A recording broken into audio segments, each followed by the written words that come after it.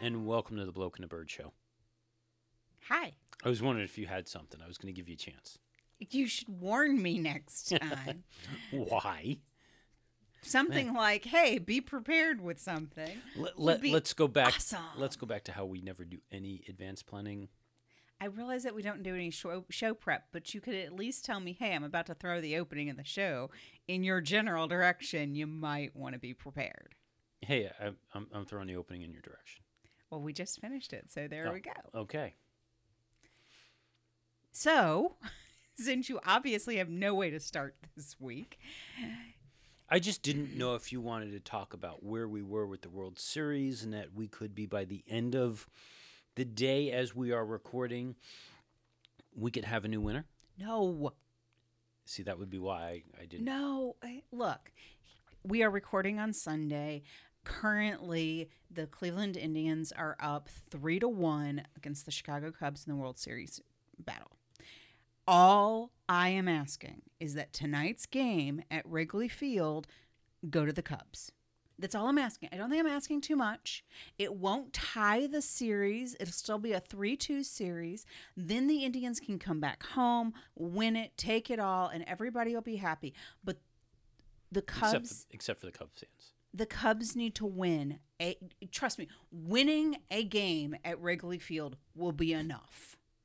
It will be enough. I promise you. Not to mention that pretty much the consensus of all of my baseball-loving friends say that the Cubs will probably be in the World Series next few years consistently. There is definitely that possibility. They have built quite a farm team, and a lot of the Indians players that we have that are good today, we only have them this year, and they're old. So you're saying that they bought the World Series? Is that what you're saying? Pretty much telling you they bought the World Series. It worked for the Marlins in '97. Boom, boom, boom. Well, yeah, that is true. Anyway, so there is my crack analysis on the World Series.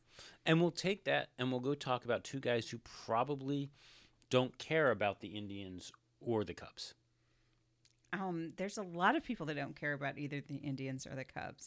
Do you want to narrow that field down a little bit?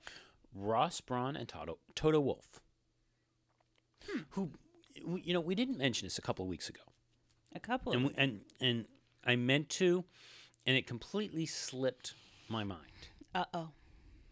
Because the only announcement came via Twitter from Susie. I know what you're talking about. That Toto is going to be a dad. Not Susie. Susie won't be a mom, but Toto will be a dad. I was going to say it'd be weird if Susie was going to be a dad, but okay. Trust me, Susie, pick the dad job. You want the dad job. Given a choice, take the dad job. Yes, Susie Wolf is expecting, and we're just naturally assuming that... It's a baby? Yes. And not a velociraptor? Exactly. I mean, she could be expecting a contract to drive in Formula One. Well, it could be a fast baby, knowing the heritage there. Yeah. Anyway, I got nothing else there, but yeah, Susie's pregnant, and you can draw all the images you want from that. Images? I don't think I want those. Okay. So Ross Brawn and Toto Wolf. Toto has come out in the press, and he has said, even though there were all these comments that were made about me and Ross's book, and it wasn't particularly flattering, our relationship is still intact. Yeah, it's exactly the same as it was before the book. Crappy. Well, no, what he says is, first of all, there was lots of controversy around the book he has written, but succession and transition are never easy. It's a delicate matter. For me, it's no problem. And actually, we've been in touch, and he has said some quite nice things about us not dropping the ball, and the relationship is intact. Ross has huge experience. He's the right personality and has the technical knowledge of potentially playing an important part in Formula One going forward, because he thinks it's not a bad idea if they go and hire Ross. I don't think that Ross has any interest in it because he doesn't want any part of the politics. Right. He said this. He doesn't want any part of the politics. So, yeah, we'll see where that goes. But at least Toto is saying publicly that he's not the least bit upset by Ross's comments. Well, I'm glad that Toto is not upset. Haven't heard anything. Ross's from camp is Ross, uniquely and silent. yeah, he's pretty quiet now. I think he's letting the book do his talking at this point. Some news from Williams. It seems that Sir Frank is in the hospital recovering from pneumonia. Oh, I hope Sir Frank is doing well. Should we send flowers, balloons, a gift? Okay. What hospital? We will need to know these things. He's not sending gifts to every hospital in England in hopes of finding the right one. I don't know. Call your girlfriend Claire. And But she'll tell apparently, you. he is making a slow and steady recovery. He actually was diagnosed back in Monza in September. Yeah. Now, according to team CEO Mike O'Driscoll, this is a new person. I've never heard of this guy. But Mike says he's been a fixture in the paddock for so many decades now that it is strange not to have him with us. But he's had a tough time in hospital and has contracted pneumonia. He's making a recovery, a slow and steady recovery. We hope to see him back in Grove very soon. We all know how determined he is. But Claire also has not been at the races. She's remaining in the UK to stay close to her dad. O'Driscoll says that they expect Claire to be back at a race, but she has wanted to stay close to home, close to Frank. But in this modern world, you're never more than a phone call away. So they stay connected, and she's part of everything that happens on a minute-by-minute and day-to-day basis. They hope to see her by the end of the year, and hopefully that will be by Abu Dhabi. Wow. That makes it sound like she's gotten pretty good and scared. Yeah, the fact that she hasn't been to the races doesn't speak well. It's going to be a very, very sad day when Frank passes. Yeah. I mean, let's be honest. He's not a spring chicken. He's not. He's a tetraplegic. Tetraplegic. That's what it says here. He's a tetraplegic.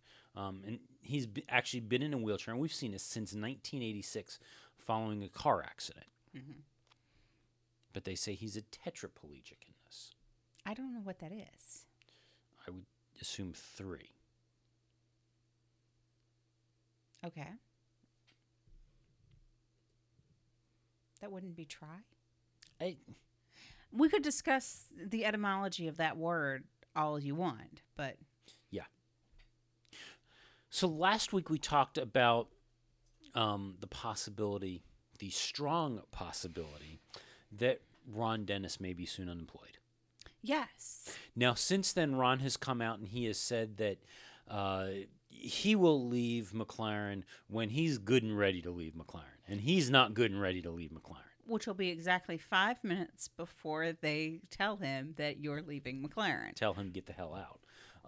However, there has also been reports that Ron has already been notified that his contract will not be renewed at the end of the season. Just because he doesn't have a contract doesn't mean he won't be at McLaren. True. That is the Ron Dennis way. So the next question is, okay, if Ron goes away, who would take over? There's been some interesting names that have popped out. One of which might mean the return from the unknown bunker of Martin Whitmarsh. Martin could come back. I like him. He's a dapper man. Apparently, the majority shareholders who brought Martin on in the first place kind of like Martin. So there has been talk about that, but there's also been a talk that Zach Brown of the Zach Brown Band. No. Oh, I thought we were going to get musical with the McLaren team now. No, Zach Brown is.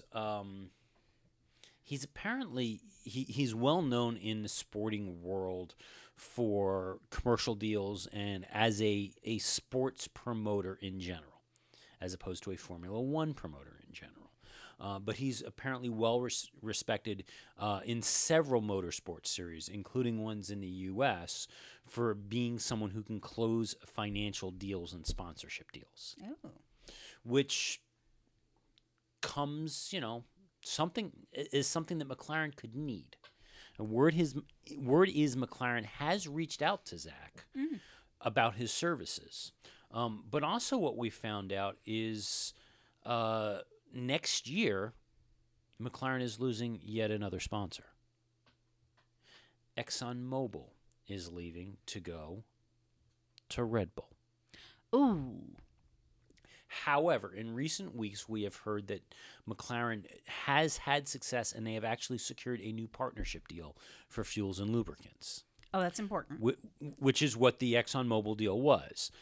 BP Castrol will be taking over. And Castrol already has a sponsorship deal, I believe, with Force India. I think that's their deal. But they would be replacing ExxonMobil, who had been with McLaren for 21 years. Well, maybe it was time. I guess. So BBC also said, in addition to Martin Whitmarsh and Zach Brown, they've also mentioned that McLaren may have reached out to Ross. Yes, Ross Brawn, that Ross. The Ross. Mm-hmm. And also former Sainsbury boss Justin King, who was also mentioned in the original Manor Marussia takeover as a possibility of taking a senior leadership role there, but that didn't happen. Right. So he's been sniffing around for a spot for a while. Yeah. Now, I have a dark horse candidate. Well, if you're going to suggest me, it's really dark horse, like not happening. Like that would be a unicorn, honey. That's how real that would be. No, it just hit me. I mean, strike of lightning. It hit me as to what is going to happen. Remember that really odd video message that Jenson Button put out about what he was going to be doing and how he's going to be involved with the team next year? But it was all cloak and dagger and not really sure. You think Jensen's going to take over? I think that Ron Dennis is going to get replaced by Jenson Button. Interesting. I don't know if that's a dark horse concept, but think it through. I think he's got a good level of expertise. I don't think he's quite ready for such a role. Oh, I don't know if he would want it, but I think that the dissolving of the Ron Dennis contract and the holding Jensen in this odd limbo state seems exactly primed and right for him to take over. I mean, who better? So let me just finish with this thought, and then we'll move on to the next thought. And no, I see where you're going. I don't want to get too far away from that. Wait a minute. You don't think I'm being utterly ridiculous? Not completely. Whoa. Okay. Okay. Because I want to loop back to that. Like I mentioned, that Ron's been telling his friends and his confidants that he will decide when or if he will step down and not anybody else.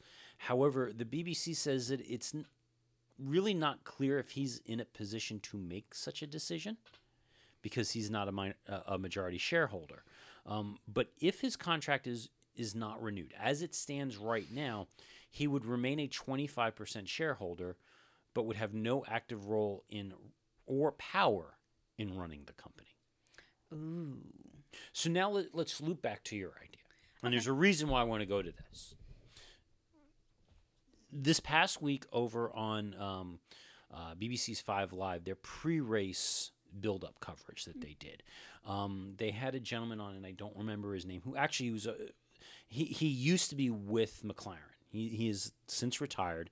They had him on, A, because he'd been with McLaren, and B, because they were in Mexico. And, hey, look, he's a Mexican. So let's get this guy who knows something about autosport to bring him on. But anyway, one of the things that they had talked about was this situation over at McLaren. And this gentleman had a very interesting point, and I think it's a pretty valid one. And he held not just McLaren, but several other teams as examples of why this is a problem. What he said is that, it used to be when he, in his day in Formula One, and I think he retired back in the 90s, but in his day in Formula One, every team had a team principal. And the purpose of that team principal was they were the leadership and a direction of that team.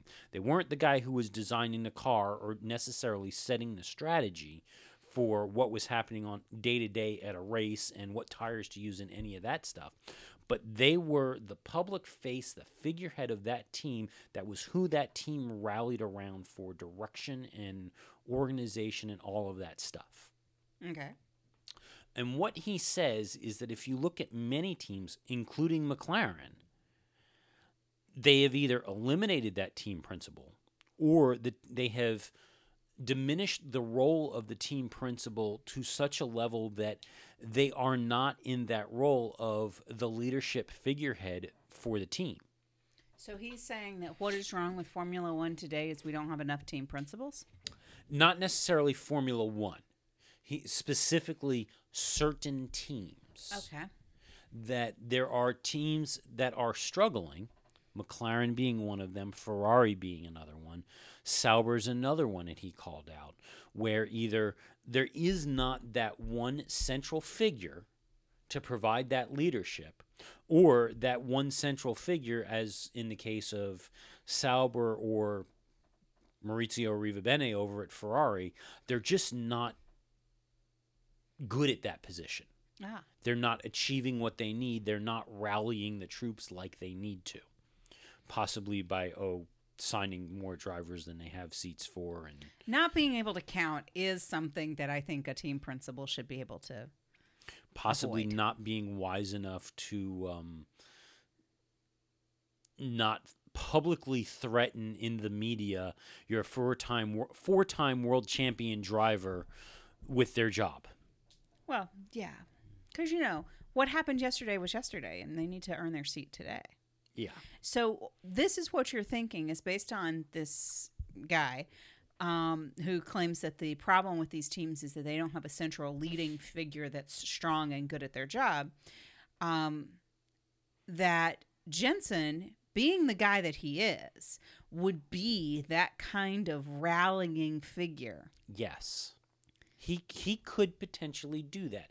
He is very well respected on both sides on every area of that team. Mm-hmm. The engineers like him, the drivers like him, the media likes him.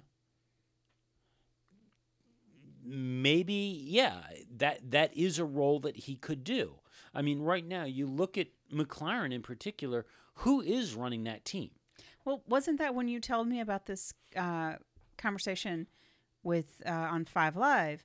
Didn't I look at you and go, so what is Eric Boulier's job these days? And that's an excellent question. Is it Eric Boulier? Is it Ron Dennis? Is it this guy that they just hired from Volkswagen a couple of weeks ago who's got his own... Who's driving the bus over there? The pigeon. Possibly. And that could be the problem. Don't let the pigeon drive the bus. There you go. That is the...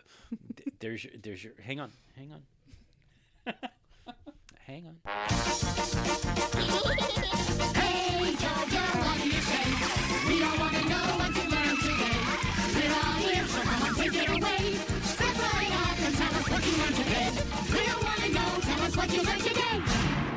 Don't let the pigeon drive the bus. Done. Thank you, Mo Williams.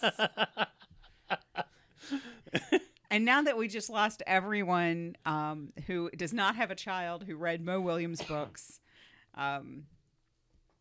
do go back and read them. They're very cute.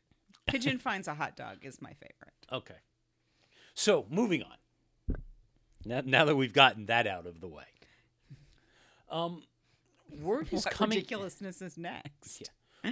Word is coming out of Malaysia, who I believe only renewed their contract last year or the year before, to great fanfare of how great things were going, that now they're upset. And they're threatening to drop the race.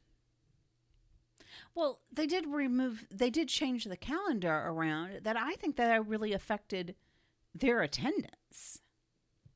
Well, what they're saying is that there has been a decline in attendance in recent years.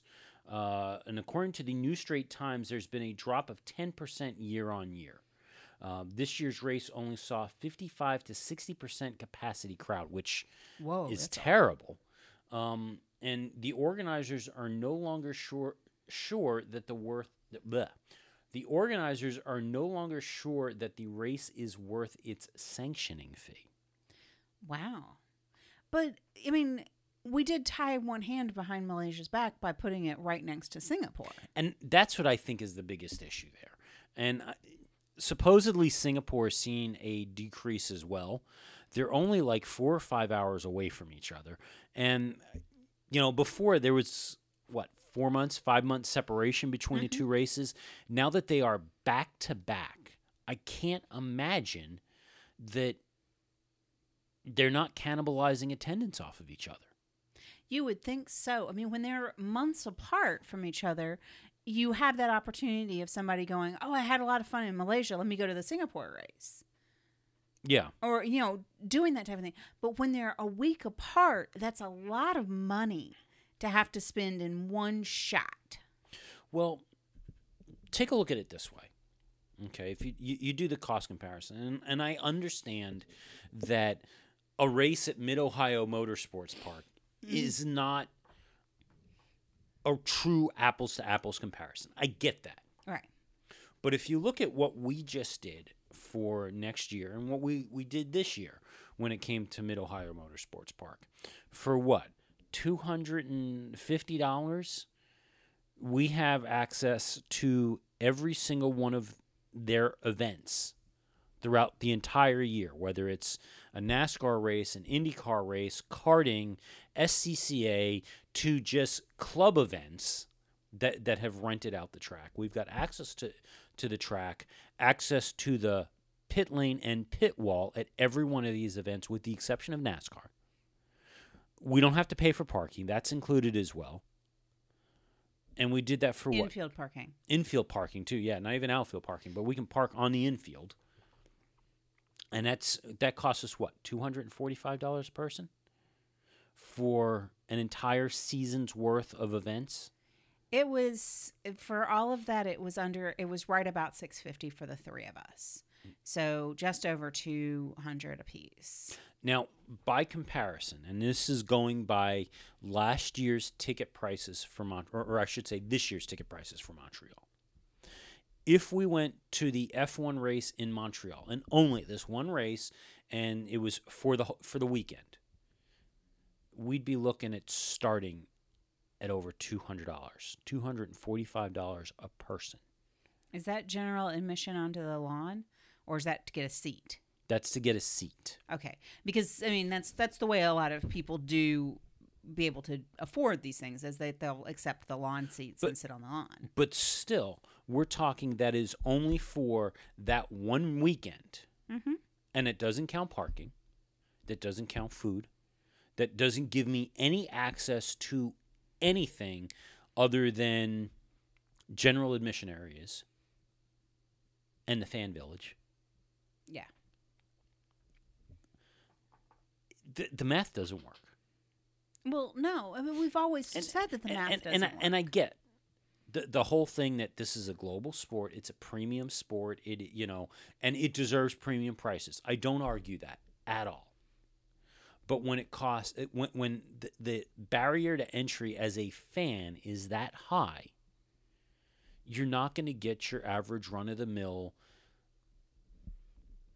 average Joe who can afford to go to more than one race a season. Well, you've got that thing, and you're not going to get the average fan. You're going to get the rabid fan. That's the difference. Somebody that's like, okay, well, I enjoy watching it on television, but I'm never going to spend that kind of money to go see it live. But even the rabid fan isn't going to be willing to go.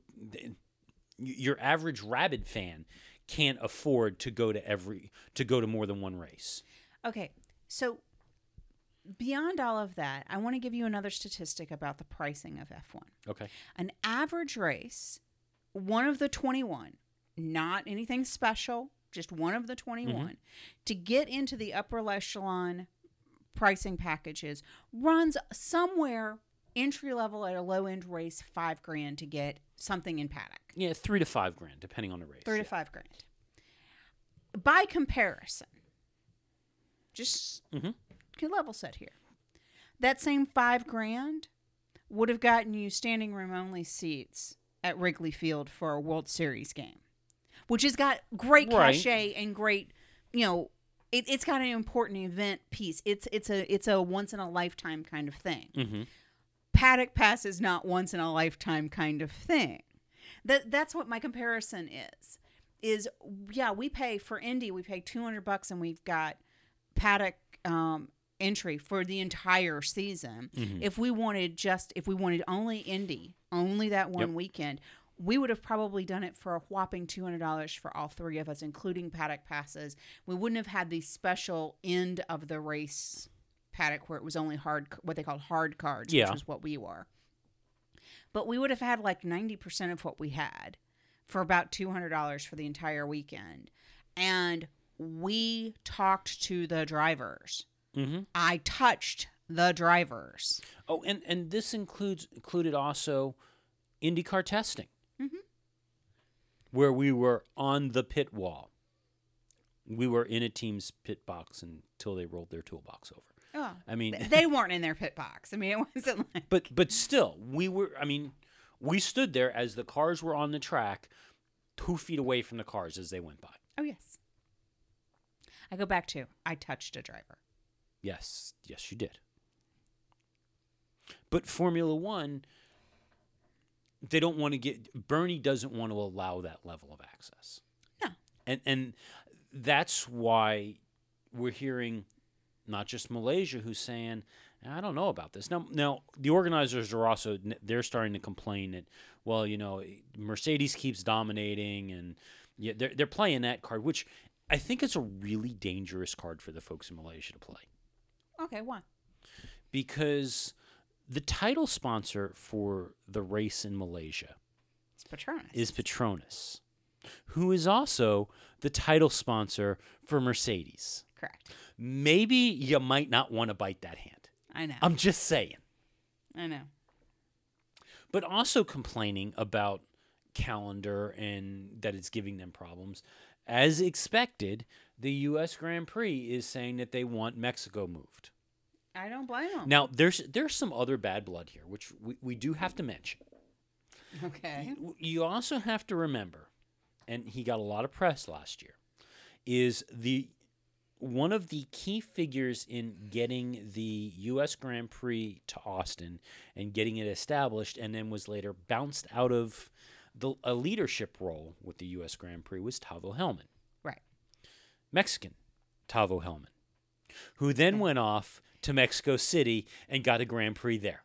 Correct. So, yeah, there might be a little bit of bad blood between Tavo Hellman in Mexico City and Bobby Epstein over in Austin, and that could be fueling some of this.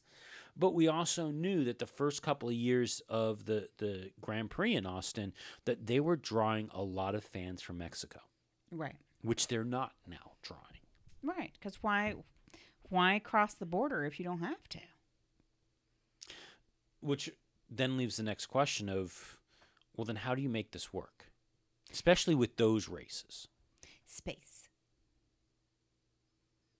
You do the old concept between Singapore and Malaysia. You put 4 months between them. So who do you move? And where do you move them in the calendar? I assume you take one of those races and you move them Up close adjacent to Montreal. Mm-hmm. Do you move Texas? Which it's just as it's starting to get hot in Texas. Possibly you move it into May. That way it's not quite as bad. Or do you move Mexico City? Well, I would suggest that you move Mexico City myself. I mean, ideally, I would love to see Texas move their race anyway because they're in the middle of football season, which has its own set of issues down in the South. But I think... Football season, and it's still hurricane season, as we saw last year. Correct. But it's hurricane season in May, too. No, June 1st. June 1st? June 1st. You should know this. You grew up in Florida. This should be moved ingrained into your head. They moved the seasons. They expanded the seasons since I lived in Florida. It used to be only 1 month of August. I mean, that was only back in the day when dinosaurs roamed. Hurricane season wasn't that long. I don't think it was that, but I think it was like June to October 1st, and they moved it to November. But anyway, they've increased the season. But anyway, I mean, there's something to be said about moving, but I think that even Montreal to San Antonio is too close.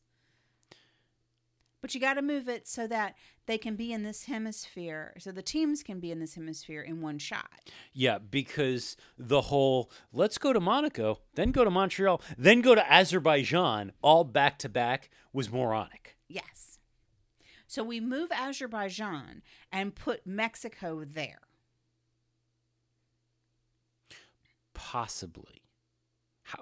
The question is, when does it get stupid hot in Mexico? It starts on January 1st and ends on December 31st. Well, there's a problem then. Okay. It's an equatorial country. It's tropical by nature. I mean, that's the only other concern I've got is, the weather. And high, with that altitude, I don't think they have quite the same issue. Okay. I think there is part of the year when you can almost survive in Mexico City. Oh, wow. Yeah. Well, then that part of the year is when they should put the race. Anyway. Find out when that is. All right. So currently my to-do list is that I need to send flowers to Sir Frank. Mm-hmm. I need to write to McLaren and inform them that their best choice for team principal is Jenson Button. And now... Well, see, the problem with that, this is where I'm going to destroy that idea completely. Because truly what you want from Jenson Button, an alternative maybe Mark Webber, is for one of those two to replace David Hobbs. True. And if Jenson is team principal at McLaren, he can't take Hobbs' position. I understand that, but Hobbs is not going to die, so therefore... I don't know. This weekend, he wasn't sounding particularly good. I think he's got a cold. Ooh. That was not pretty. Or his gin and tonics aren't working anymore. Okay, so I got to deal with the Jenson question at McLaren, and now I've got to talk to Bernie and or Liberty Media to reorganize their race calendar for next year to suit my needs. Yeah. All right, so basically I have nothing to do this week. So moving on. See, Susie, this is why you want to be the dad. Moving on. Okay. It has been a couple of weeks, at least, since we have gotten a truly head-shaking comment from Bernie Eccleston. We are overdue. Oh, no. And guess what? Bernie delivered. Oh, no. Are women appliances? No. Should there be wet tracks and they should put sprinklers on the tracks? No. Or the drivers should do their jobs and shut up? What are some of the other great Bernie-isms? How is he shaking his head his hand at clouds this week? Well, he was expressing his displeasure over the flagrant violations of track limits and how people have been complaining about said fragrant. Yeah. Fragrant. They smell good when they exceed. Flagrant violations of the track limits. See, this is what happens when you use 30-cent words. Yeah, I know. Blatant is the word you want. Bernie has said that he can fix this. And he wants to fix this. He can make these track violations go away. He says it's easy. It's really easy. And how, pray tell, is Bernie going to solve all of our track limit exceeding problems? He wants to build 40-centimeter walls around the corners. And when one of our drivers dies? Well, yeah, he says that Formula One, it's too safe. He said, when people come to a race and nobody's going to get killed, well, that's great, but...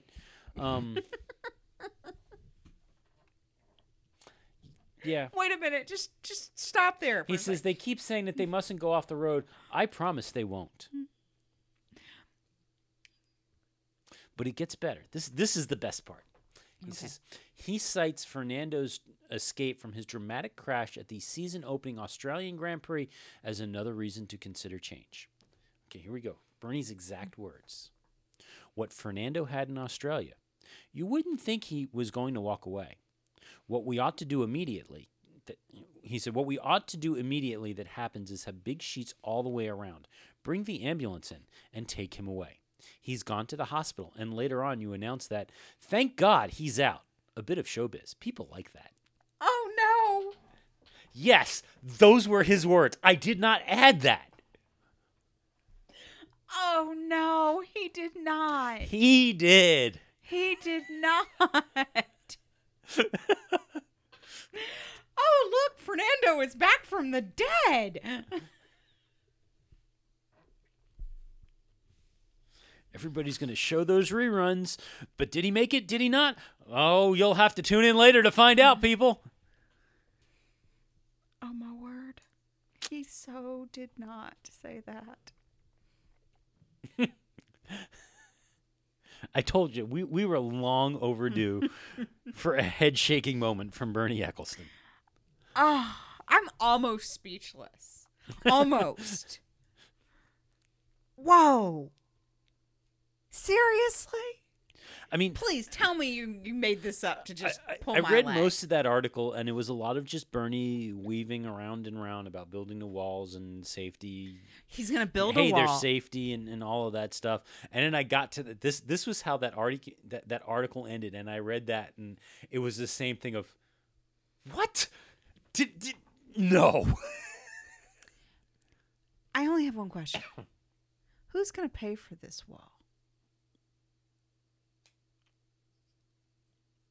What I would, yeah, I just not going to go there either. Have you ever seen them in the same room? I mean, could we make the supposition that they are the same person? Okay, moving away from that. Okay. Okay. This is actually my question that I have. Mm-hmm. Okay, if you take away the insanity of his last bit of remarks, just his talk about you'd keep people on the tracks if you had walls built. Right. Think about how the season works in the various venues that we end up. Just throw this quiz out here. What types of race venues do we have where there's very little runoff area and walls right along the track? Monaco. Not just Monaco. What type of tracks are those? City. Street tracks. Street tracks.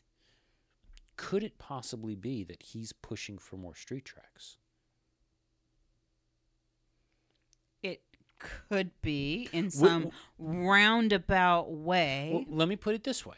Okay, he has wanted a race in New York for years upon years upon years. We heard this talk about the race in Vegas, and he wants the race in Vegas.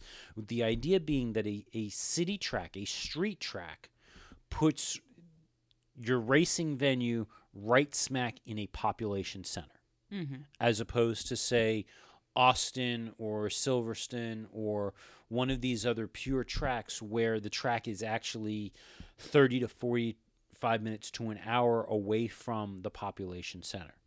So instead of having to bring the fans to the race, you're bringing the race to the fans. Okay. And you don't have to go through all the expense of building a dedicated race facility at that point. Well, I understand all of that. However, he's missing, and as Bernie, I'm stunned he is missing one key factor to the bring the race to the fans concept. Okay. When you have fans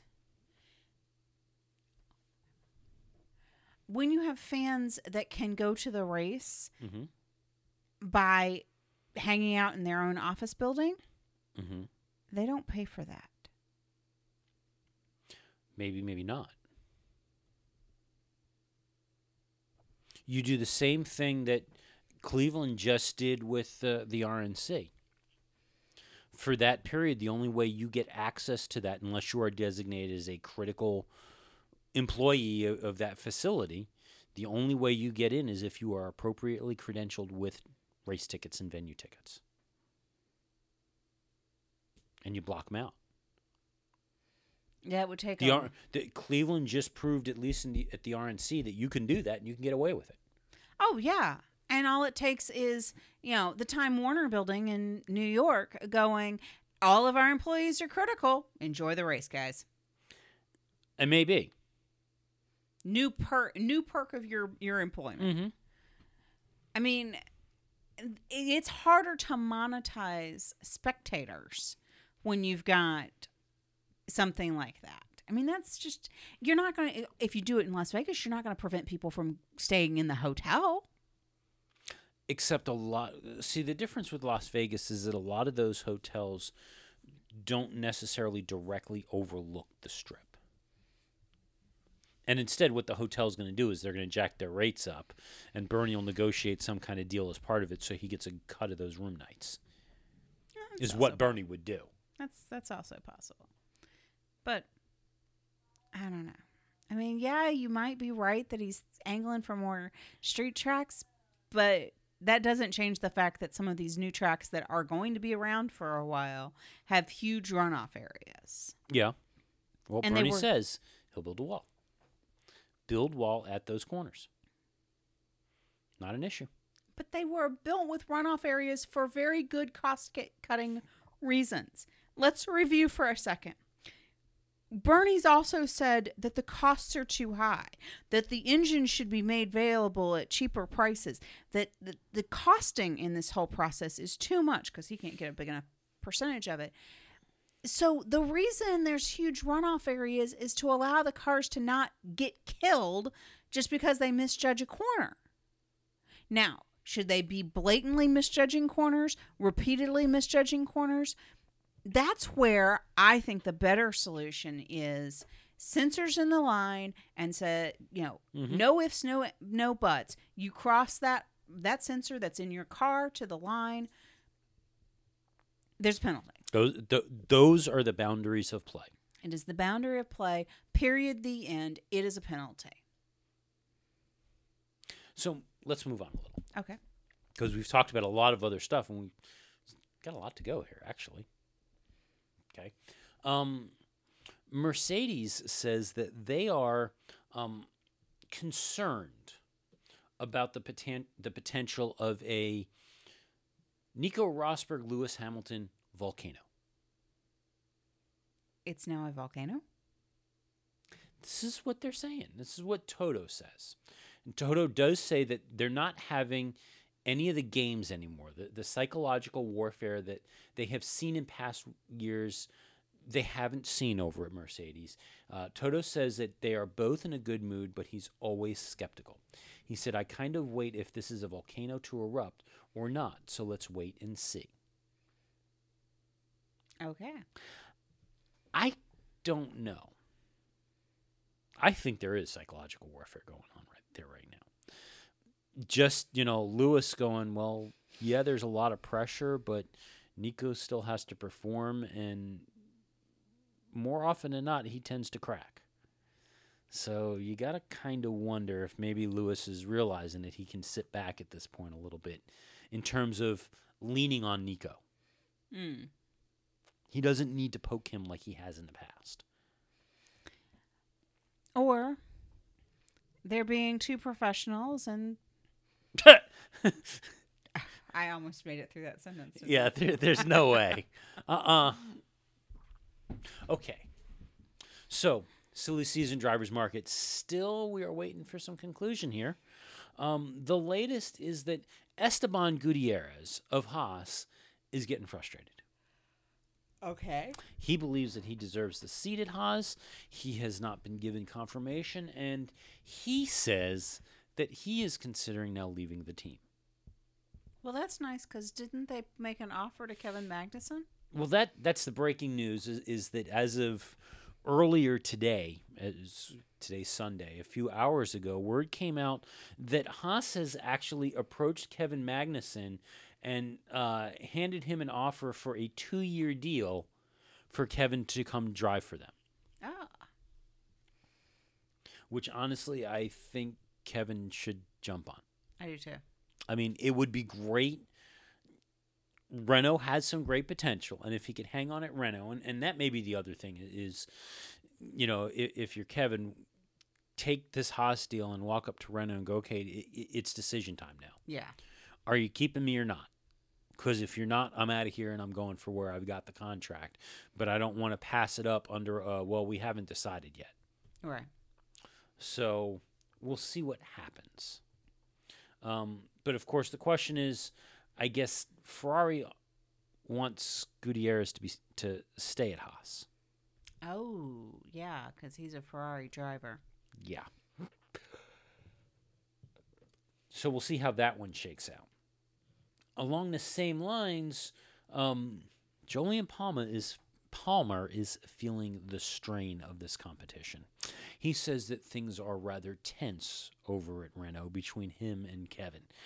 I'm not necessarily sure that it's tense between him and Kevin as much as maybe him and Renault in general.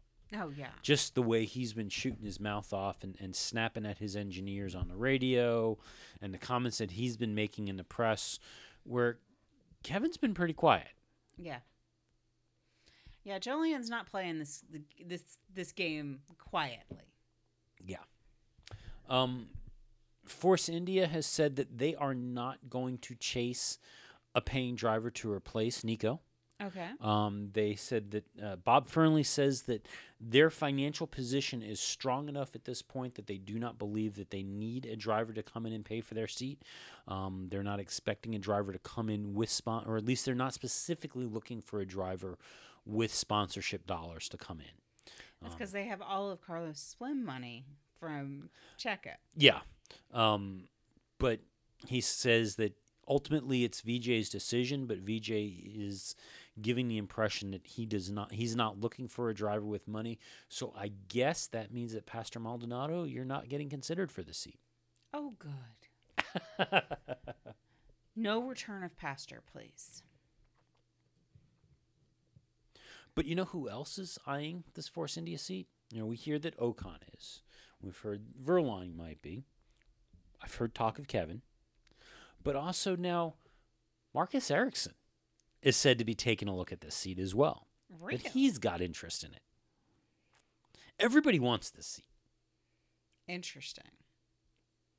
I understanding the financial stylings of Vijay Mallya makes me wonder why you would want that seat so badly. But I get that they're like fourth in the constructors, so that's the thing. That's where it's coming down to. Marcus says that he feels it would be stupid not to look at the possibility of joining Force India. But earlier this month, he said it was more than likely he would stay at Sauber. So who knows what's going on there? And Pierre Gasly is said to be weighing his Formula One options at this time. Oh. He was apparently expecting to get Daniel Kvyat's seat. Ooh. He was stunned he did not get it. He does not understand why he was quote-unquote overlooked. Ouch. Yeah. So he says he is now exploring alternatives to make his F1 debut in 2017. So he's looking at that Force India seat too, huh? Apparently. He told Autosport that the target for him was to get into Toro Rosso next year. He didn't understand their decision and didn't get any reasons as well. He says it was looking kind of good for me, talking about it with Helmut Marko and trying to make it. He said, then I don't know what has happened, as in 2 or 3 days, everything went so quickly.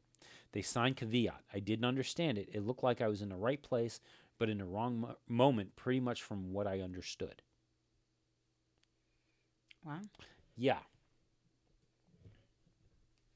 And speaking of Red Bull, we didn't talk too much. Well, we didn't talk at all about the race last week.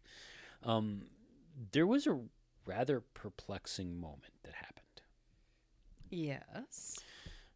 Max coming in to the pits when apparently he wasn't called. Right. And radioing a team and going, hey guys, hi, hello, you want to service the car? What happened? Well, Christian Horner says that he believes Max got himself confused around everything that was going on at that point. Apparently, Max had been told that it was time to push on the tires. And there's a thought that possibly that he took that to mean that he needed to push because he was about to be called in, but he wasn't actually called in.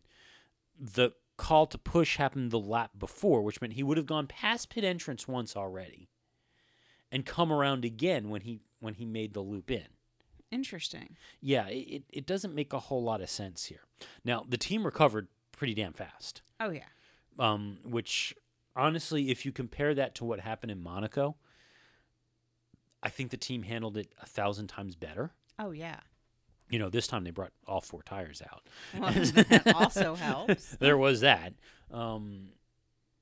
Yeah, they don't know exactly what happened there, but that pretty much destroyed any chances of anything happening and then blowing up his engine or blowing up the gearbox. That pretty much was the end of it there. Oh, yeah. But, and I didn't get a copy of the audio. I probably should have. Do you recall Max being told to push or being told to hold off on something, and he got annoyed and said, no, I didn't come here to finish 4th? Yes. Max apparently has had some second thoughts. Oh. Yeah, he's said that he's going to be cutting back on the radio messages because he's now concerned that some of the things that he says over the radio that then gets broadcast can come off as arrogant. Ooh, his daddy had a word with him. Somebody, I think, had a word with him. And as a result, he said that, yeah, it's pretty much going to be yes, no, understand, and that's about it. Keep your editorial comments to yourself. Yeah. Over at Ferrari, there was a bizarre incident at Ferrari during the race. Mm-hmm. With Kimi getting dispatched from his pit box, he got the green light on the little signal box. It swings down to let him know whether or not to go, while the guy on the right rear jack or the right rear wheel still had the gun attached to the car. Yes. As a result, they immediately called Kimi back and had him stop the car because they had no way of confirming as to whether or not that wheel was properly affixed.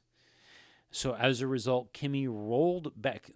Thankfully, because it's Austin and they've got that tremendous hill going into turn 1, he was able to roll down the hill and back into the pit lane. But my question is, and I get that he was off the track, but essentially he was reversing down the track and down the pit lane. Now, Lewis got a reprimand and points on his super license for backing down the pit lane earlier this season. Ferrari got fined €5,000 for the unsafe release, but I didn't hear anything about any kind of penalties to Kimi. I have no idea. I mean, maybe the judgment was that it was safer for him to do what he did versus having to try to go around the track. Well, no, it would have been a stop the car immediately. The car would have had to have been recovered, but it potentially would have been done at that point under virtual safety car or safety car procedures. Right. As opposed to a yellow flag, in a local yellow where he just coasted down the hill. It's Kimi. He gets away with stuff. Apparently. So should we talk statistics this week? Yes. For this week's Mexican Grand Prix at the Autodromo Hermanos Rodriguez. Okay. I didn't call it Autodromo Los Pollos Hermanos like last year. Okay. The Autodromo Hermanos Rodriguez. Our second race at Mexico City in its current configuration. Correct. And I gotta say, and I said it last year too, the visuals of the stadium section and the cars going through there is really cool. And if you need to repurpose a baseball stadium, this apparently seems to be the way to do it.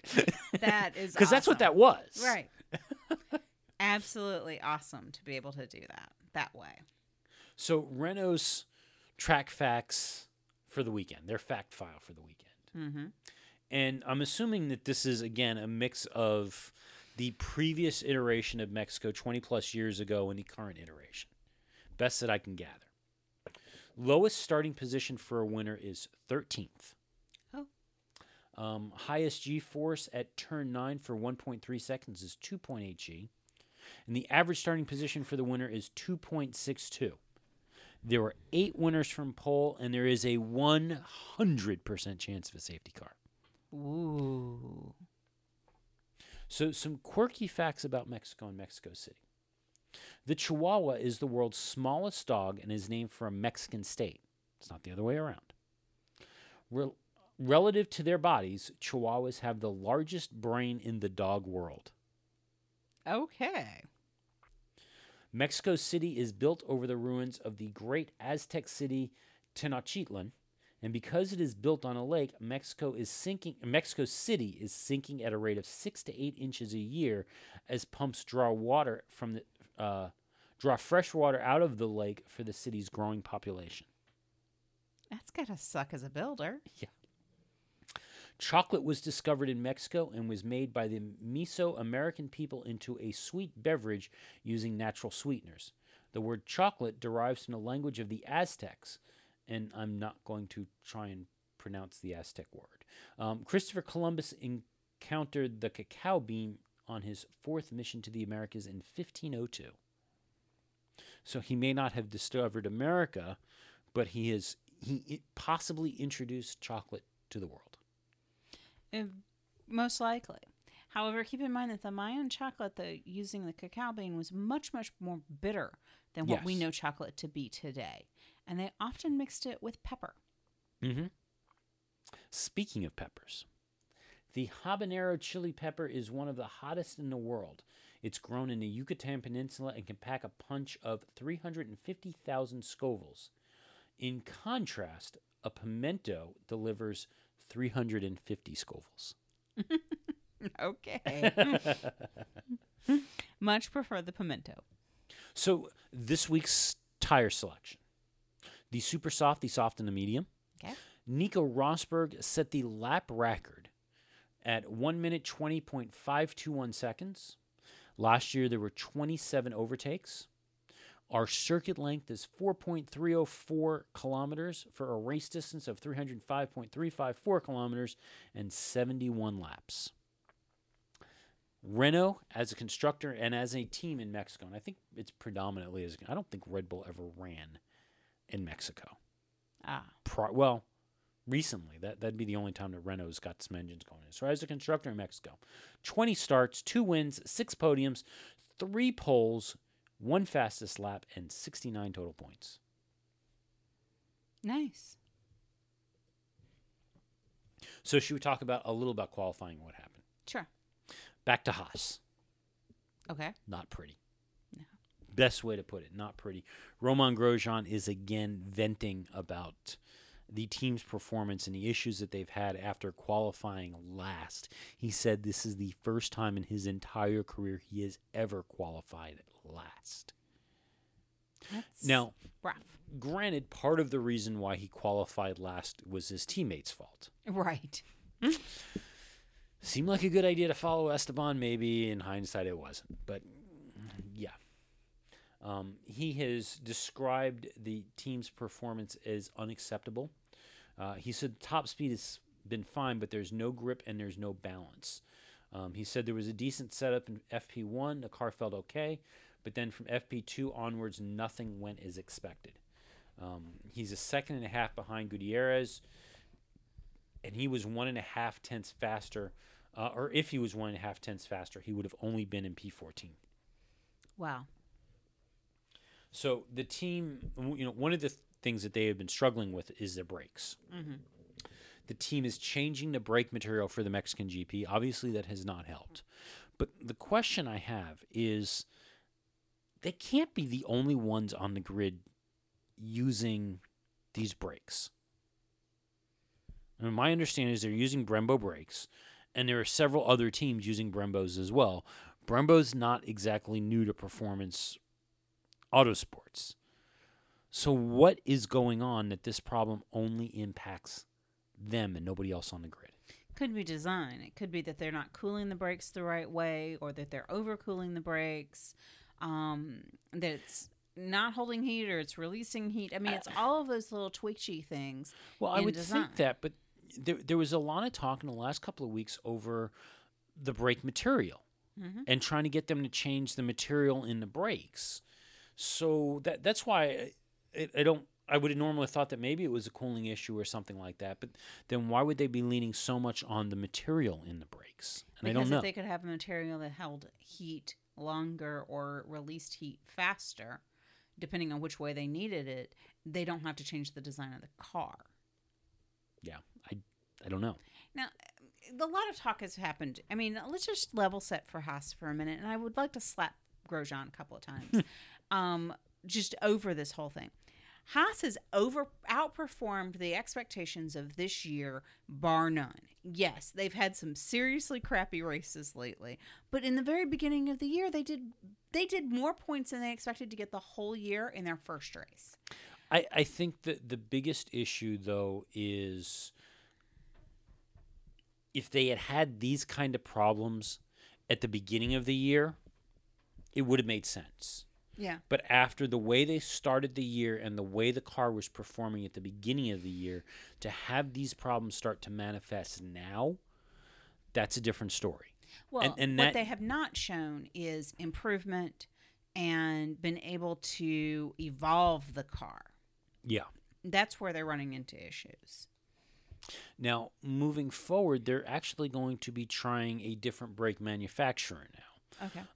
One of the drivers will be using brakes from Carbon Industries in Brazil, and one will remain on the Brembos, and they're going to go and evaluate and make a decision from there and see what direction they need to go. I don't know. They got to sort something out, though. So, over at Renault, we only saw one car on the track. Yes. Jolyon Palmer managed to break his car.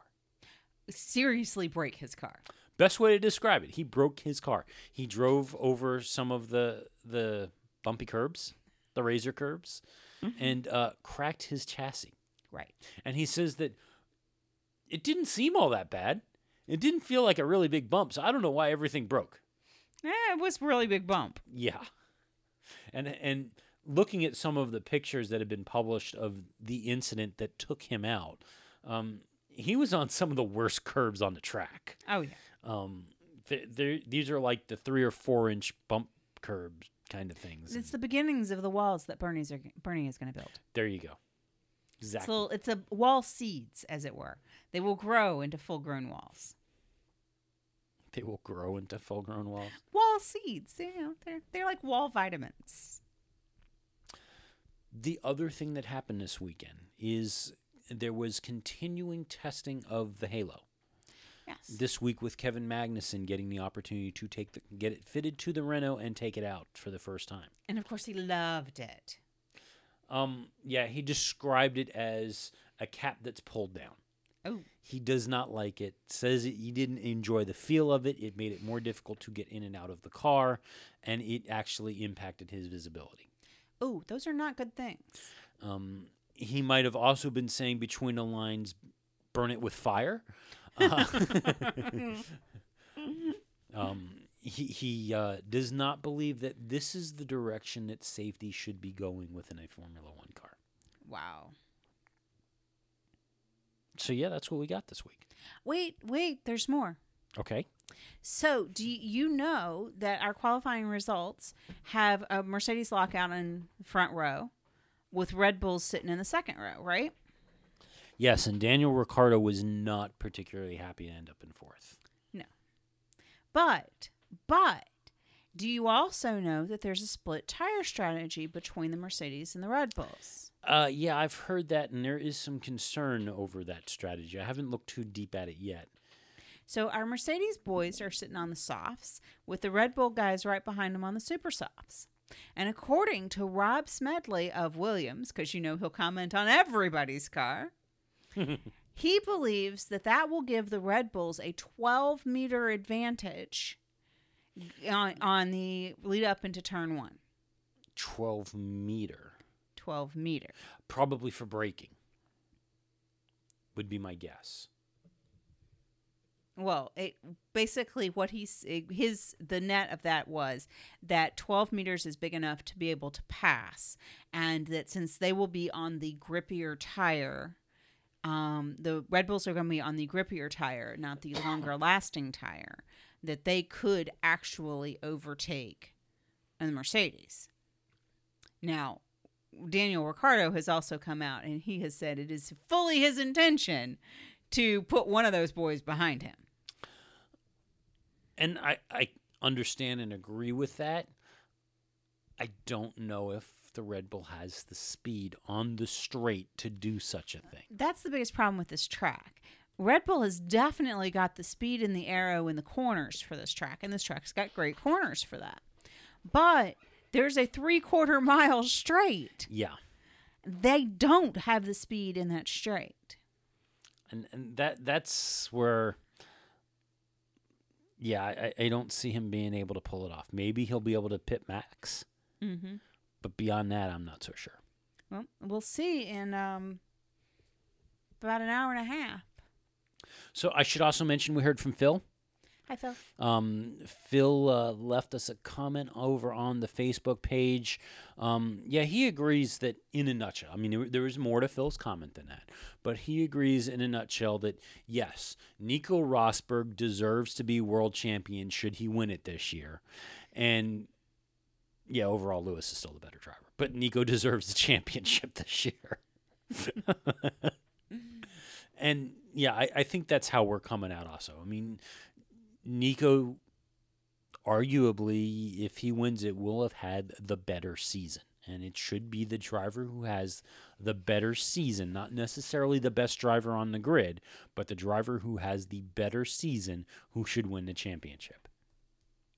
Well, yeah. It's the driver that makes the right number of points is the winner. I mean, that's the way that works. Yeah. So the system is not rigged, and we will have a peaceful shift in power should he win. Potentially. Should he win? There's still a possibility that he won't. So far, things are going the way Nico needs them to go. He doesn't need to win. He just needs to get second. That's all he needs. So we'll see. I think he needs catastrophic brake failure myself, but that's just me. I'm sorry. Was that my out loud voice? Wow. Any kind of level of impartiality right out the door. I never said I was impartial. And I even said earlier, and I will own this one, if I wasn't a Lewis fan, who would I be? What driver would I follow if I wasn't a Lewis fan? Valtteri Bottas. Daniel Ricciardo. Oh, well. But thank you. I mean, you did say in 2013. Yes. I have to go back that far. That you felt that Nico Rosberg was one of the most underrated drivers on the grid. And I hold by that. It doesn't mean I think he's a world champion. Uh-huh. It doesn't mean I think that he is the best driver. Now, he's had a better consistent season. He's had a better season. And if that wins him the championship, that's awesome. And I won't asterisk his season that way. But I do believe that in 2013 and beyond, Nico Rosberg has proven to be a better driver than anybody realized he was prior. Yeah. Okay, I'll give you that. And that's what I meant by that. I thought he was one of the most underrated drivers. It's one more races than his dad. Hey, something that Jolyon Palmer can't say. Not yet. And anyway, on that note, I think we'll call it a show. We are so glad you came. Bye-bye. Bye-bye. Bye-bye. Bye-bye now. Bye. Bye-bye. Remember, please discard all candy wrappers and popcorn containers in the nearest trash receptacle. Thank you. Okay, bye-bye now. Bye-bye. Bye. Okay. Are they all gone? Is everybody gone? Huh? Good. Oh Oh my gosh, my cheeks are killing me. I can't keep smiling like this anymore. I am exhausted. I think I need a break. A little break? Okay.